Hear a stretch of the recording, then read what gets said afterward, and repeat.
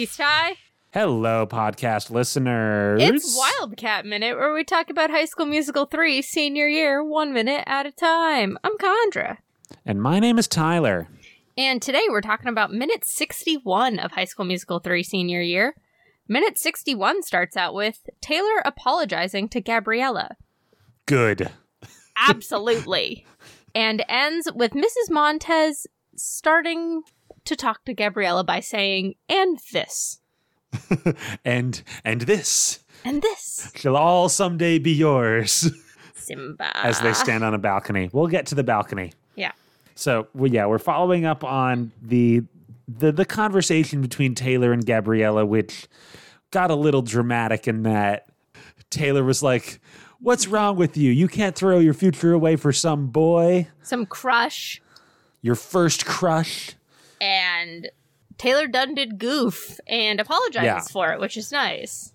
Yeah, Gabriella's feelings were hurt because obviously Troy's not her first crush. It's a real relationship that she's had for like a year at this point. Yeah. Even if it's like young love, it's still, you can't invalidate the feelings because they're really there. Plus, they met at New Year's Eve, so they've really known each other for like over a year at this point. Yeah. And they've been dating for most of it, too, so. Did Troy ever, like, call Gabriella? Like, they traded phone numbers, right? Did he ever, like, call her in between? No, that was something that they. I guess that was, like, 2 days later. Yeah, it was, like, 2 days later, yeah. And he was like, I was going to call you. And she was like, so was I. Okay. It is a new year here in the podcast release world. Indeed. It's January. Happy New Year. High School Musical is a New Year's movie. Absolutely. So, happy 2024 to the listeners. But yes, Taylor's apology. Yeah, Taylor's apology. I like how Mrs. Montez comes up and just stands in the background. She's like blurry in the background with her arms folded. Yes, so this is very interesting and a little bit perplexing even. Yeah. So in the middle of Taylor's apology, where she says, it's a hug, she says, I'm sorry, and then she sort of hesitates, doesn't know what she's going to say for a moment, and then she says, I meant relationship. And Gabriella's just accepting the hug, but not really saying anything, or even nodding, really. Yeah, which, that is one of the hardest things to do. That I'm like I've been working for a few years to like not nod when people are talking to me in general, because I don't want to like, especially at work, it's important because like if someone's saying something to us, I need to receive it without necessarily agreeing. And it's hard. Yeah, totally. I agree. I say, nodding vigorously. Wow. Thanks, Tyler. No, it is kind of a converse, like backwards unintuitive thing where it's like by nodding and being like, yes, I understand, you're actually like, I'm engaged, trying to get them to stop talking. Yeah, I'm engaged, I see what you're saying, kind of, or you can see I am listening because I am verbally giving you cues that I'm listening. But at the same time, it's kind of like not accepting an apology without forgiving or thanking someone for their apology when they were in the wrongdoing without saying that's something that's okay to happen again. Like, realizing that it's not okay to say it's okay to someone that apologizes because that belittles their offense and, like, doesn't reaffirm that it was an offense that they conducted that they had to apologize for. So...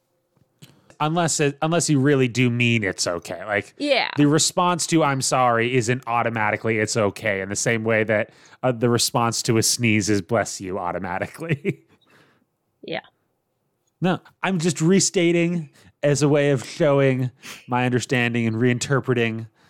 Because this is an audio medium, there is a sort of fundamental back and forth exchange where I can't just say yes for some reason. I see. I understand. We both nod at each other, and that's the podcast. Yeah. So... But I love the way Mrs. Montez just stands like and crosses looming. her arms, blurry in the background. It's like, why are you here? What prompted you to come upstairs, presumably upstairs? We have no idea where she was. Or was she just sitting down the hall, like, which would also be weird. Like, why are you here? Other than, like, Taylor's like, oh, shoot, I'm late for dinner, which feels like a sorry excuse more so than, like, a... Yeah, so let's talk about this. So, one, Gabriella's mom, played by Socorro Herrera. I was curious to see if she had any, like, soap opera background or even telenovela background, wherein, like, a character walking into a scene and just sitting with their arms crossed for a prolonged amount of time might actually be a technique that you use as a way of communicating drama. Oh, but unfortunately... But I don't think so. No, she's been in a couple small projects between 2006 and 2011, but none of them seem to be, like, significant roles on a soap opera, because that probably would have been on IMDb. Oh, yeah. But who knows? Maybe she has stage background that's in the same zone. But anyway, this is a thing that, like, parents do, I guess, where it's like, well, it's time for the friend to leave, so I'm just going to come upstairs and be like, okay, I'm here. That means, like, something's happening that you should go. Or maybe because, like, Taylor sees Mrs. Montez and goes, I'm late for dinner. Is that just, like, Taylor making an excuse so that Gabriella's mom can talk to Gabriella? And it seems like Taylor's like, okay, well, I'm done with this conversation for now, for better or worse. So yeah, it does. It just the abruptness of it. Like, usually I feel like if a friend pair has a disagreement of some sort or feelings are hurt, they're gonna talk beyond. Like, Gabriella says nothing after she apologizes. Yeah, and when Gabriella sees her mom, she sort of rolls her eyes and sighs and walks away toward the balcony area. So she's kind of alone against the world right now. She's in a mood right now. Which is emotion diminishing a phrase, but I understand that you're saying it playfully. Saying that a teenager is in a mood is a good, like, it is sometimes an accurate vibe. Just because teenagers are moody. Mm-hmm. But that doesn't mean we should invalidate their experiences. Tyler, I know.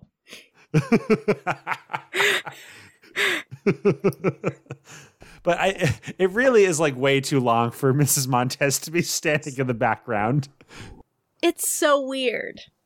And it's that she's just blurry, and she's almost standing there, like, in a pose. Like, she's doing that back-to-back thing with Troy and Chad. She's like, I saw that. I'm jealous.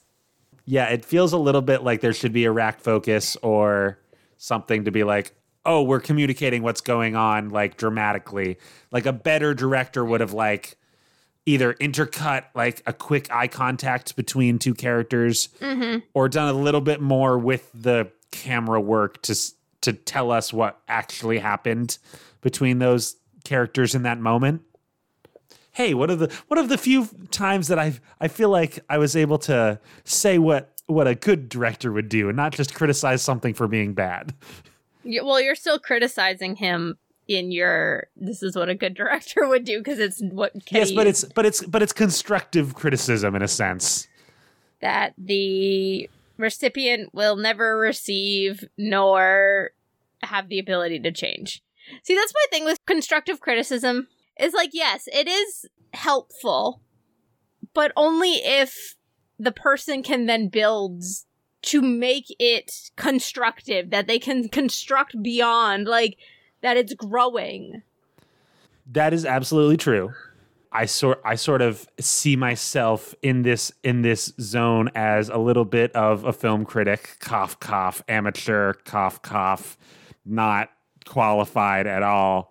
But in the sense that if sometimes when I listen to other real film review podcasts, they will say things about, like, actual films and, like, make comparisons to people who are very good at filmmaking.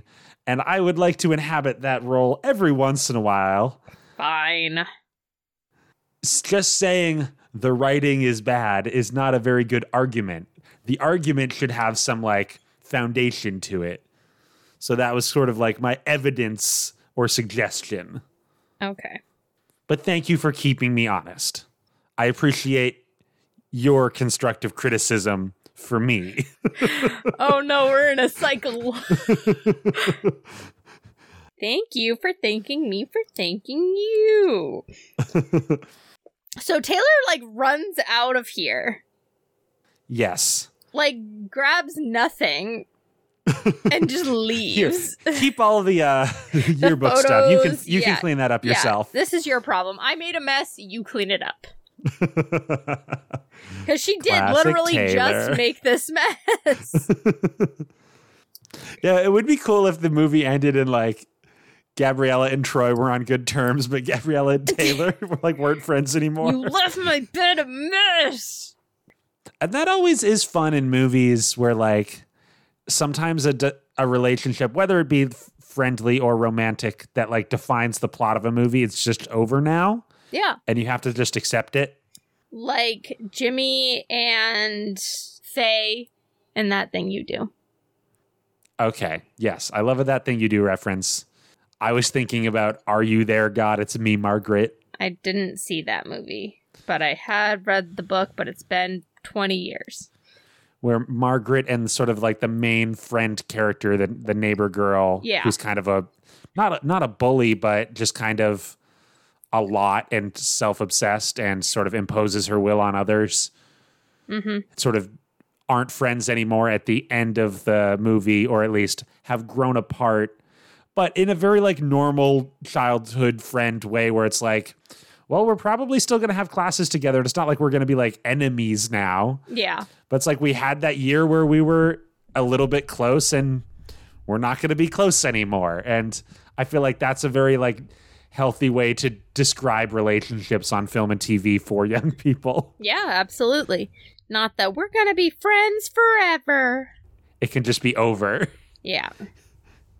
But anyway, Taylor's late for dinner, which again is a weird thing. It's like, how did Mrs. Montez communicate that she's late for dinner? Yeah.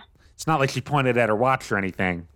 Again, another simple acting thing that you could have done to say something. But we go out to the balcony of brooding, the balcony of emotional distress. I don't know. Do you have a good nickname for the balcony? Big Feelings Balcony. Oh, that's a good one. Because it's not just brooding that happens out there. Troy had big feelings for Gabriella out there in past movies. The balcony of big feelings is where Gabriella goes. Honestly, I feel like every balcony is big feelings. No, because I feel like if you live in like a city and you have like the tiny balcony, that's not... Percy's mom, Sally Jackson. Hey, that's wrong show. Condra, wrong show. Big feelings. Romeo and Juliet. Big feelings. Maria. Big feelings. That's a fire escape, not a balcony. But you were just talking about big city. It's basically the poor man's balcony. I know. I totally understand. I think you will find that people who actually live in cities that have like a little balcony with like a chair on it, but really it smells like the cigarette smoke from the person next door and it's too loud and you can't see anything from it anyway. So it kind of just becomes a mini storage area. You still have big feelings about it though. That's not where you go when you want to feel something. No, but you can still have big feelings. Do I have big feelings about my bathroom? I don't know. Do you? Not definitionally. But anyway. Anyways. Mrs. Montez follows Gabriella to the balcony of big feelings, which is a dubious move. Yeah. But we don't know. We know very little about their relationship. And they are a single parent child kind of deal, so maybe this is more normal for them. I feel like if you appear in someone's view and then that person walks away from you to go alone on a balcony, you should at least be like, "Hey, everything okay?" Just her shouting from a distance. "You okay in there?" Out there, I suppose. Living in the sun. Give me one day out there. All I ask is one. What is that? That's Hunchback of Notre Dame.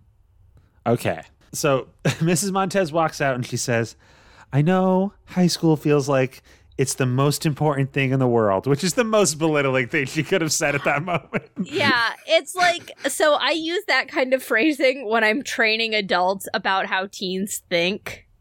But, like, it's more everything is the most important. All I've ever known. Yeah, like, everything they feel is the most important feeling they've had. Like, everything is amplified. And especially high school, because all the forces around you are telling you that high school is really important and you have to have the good grades so you can get into the college and you can have like, there's an overemphasis from outside forces just as much as the big feelings Gabriella is feeling. But also enjoy it while you can. You don't realize how good you have it. Yeah. So, but like, that's still, high school is really important. It is so important that you're going to miss it when it's gone. And it's like, are you? And then we get Gabriella character reveal in the third movie. Gabriella, staunchly conservative. Not everything has to change, Mom. I want things to stay how they are. I don't want to adapt to new things. No. Not politically, but that is how she's feeling emotionally right now. Yeah, I mean, she's feeling a lot of things, and she'd rather things keep their stasis than continue to be overwhelming and confusing. That's people. Yeah. That's humanity in a nutshell. Yeah, I guess. Yeah, the strive for safety and consistency versus the ever-changing manner of the world as a whole, in the very literal sense that, like, weather trends are often the best depiction of randomness in the natural world, as well as just the human change factor, which is like, you know, your body and your brain changes every day as well as every other person, such that there's always growth and new things happening. So yes, I restated what you said again. Good thing you're a teacher. You must do that a lot.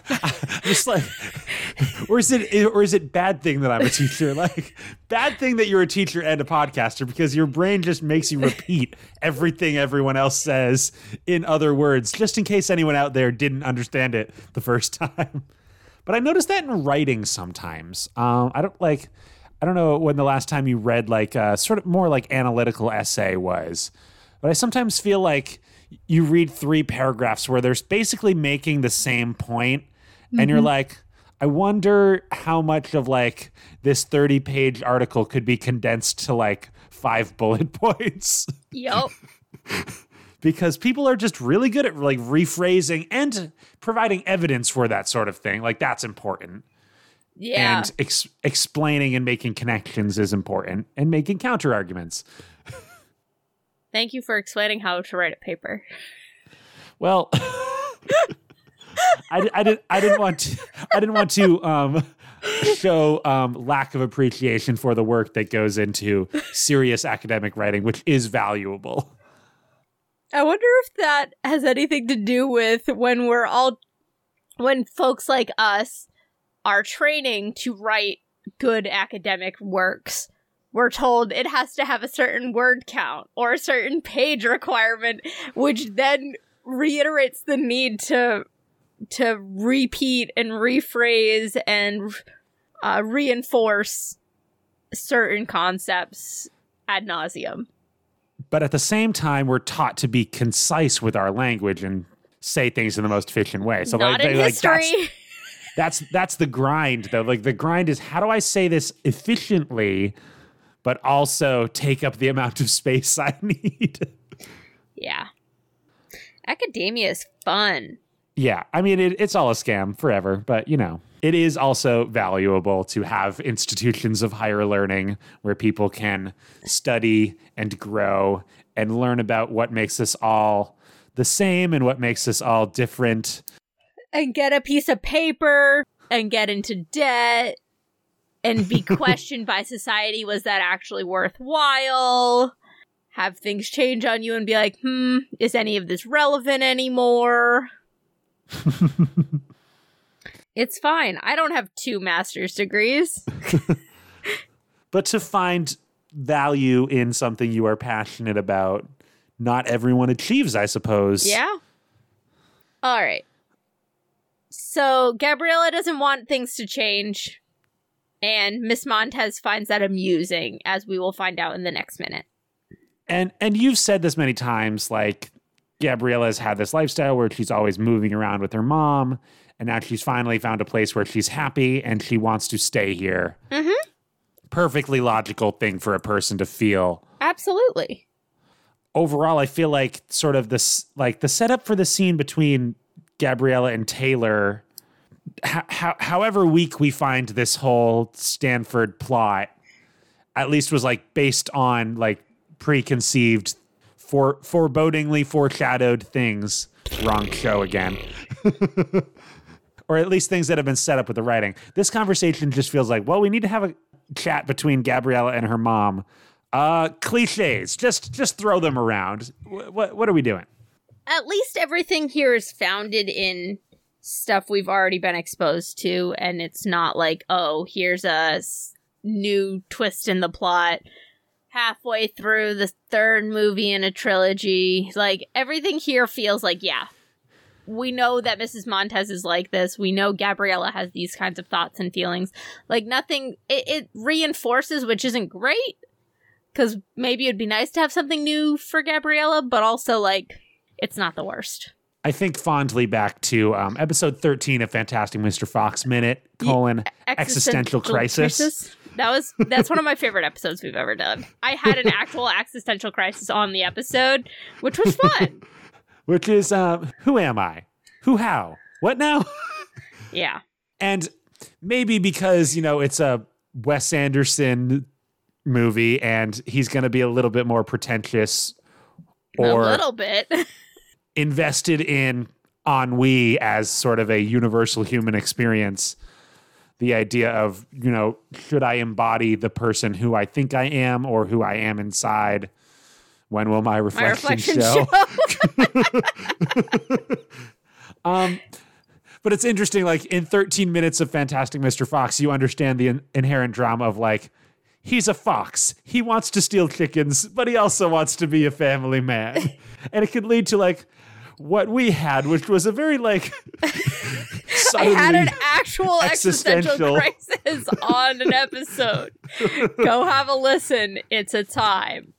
I was young, in college. It's fine. Speaking of college and questioning everything. But here with Gabriella, it's like, this is your chance to have like what am I meant to do? Or do I live my life for love or do I live my life for career? She's a regular Ebenezer Scrooge in that way. Happy Christmas, everyone. No, honestly, like, this is very reminiscent, and apologize to the listeners at home for a second here, but, like, this is Gonzo's song in the Muppet movie. I'm going to go back there someday. It's him trying to figure out his place in the world, and he likes it here, but is there more for him elsewhere? Does he want to beat the chain? Like... But it's conversely, it's I'm going to stay here one day for Gabriella. I'm going to remain here someday. Yeah. I was going to say I want to hear Vanessa Hudgens' cover version of When Love Is Gone from Muppet Christmas Carol, because I think she could nail do that it. song. I think so too. I don't like the cover version during the credits, which I know spicy take from Condra, but I've never liked that song. I agree that the whoever sings the cover version of When Love Is Gone in the credits of Muppet Christmas Carol is bad. I think the song in the movie as it's placed is fine. I have come around to enjoying it. I do not. Especially as it comes to precede and set up the reprise, which comes later. That's fair. Yeah. But anyway, this isn't Muppet Christmas Carol Minute, which I don't know if it exists. Wild to do a Christmas movie as a minute-by-minute podcast, but I'm sure someone's done it. I would hate that. All right. Well, until next time, you can find us on social media at Amateur Nerds on Instagram. Or on Tumblr at Wildcat Minute. You can send us an email to amateurnerdspresent@gmail.com. Yeah, let us know your favorite Vanessa Hudgens song. I was going to say, let us know the time you had an existential crisis. Was it while you were listening to our podcast? Or did you put on our podcast to relax afterwards? Be like, man, at least I don't have to deal with this. Did I tell you about the time I was like so stressed out and wigged out that I listened to our podcast to relax? That's really cute. And it was an episode that I had edited too, so I was like, I know exactly. I was like, I need the literal definition of white noise. Our voices that you have edited. There's no more jokes. What? Well, like after the jokes are all spoiled. Yeah. Special thanks to our artist Theo Golden at tgoldenart on Instagram. And our musician Joe Winslow, whom you can find at joewinslowmusic.com. I have been Condra. And I've been Tyler. We'll see you next time to find out what more belittling things Mrs. Montez can say to her daughter. You can bet on it.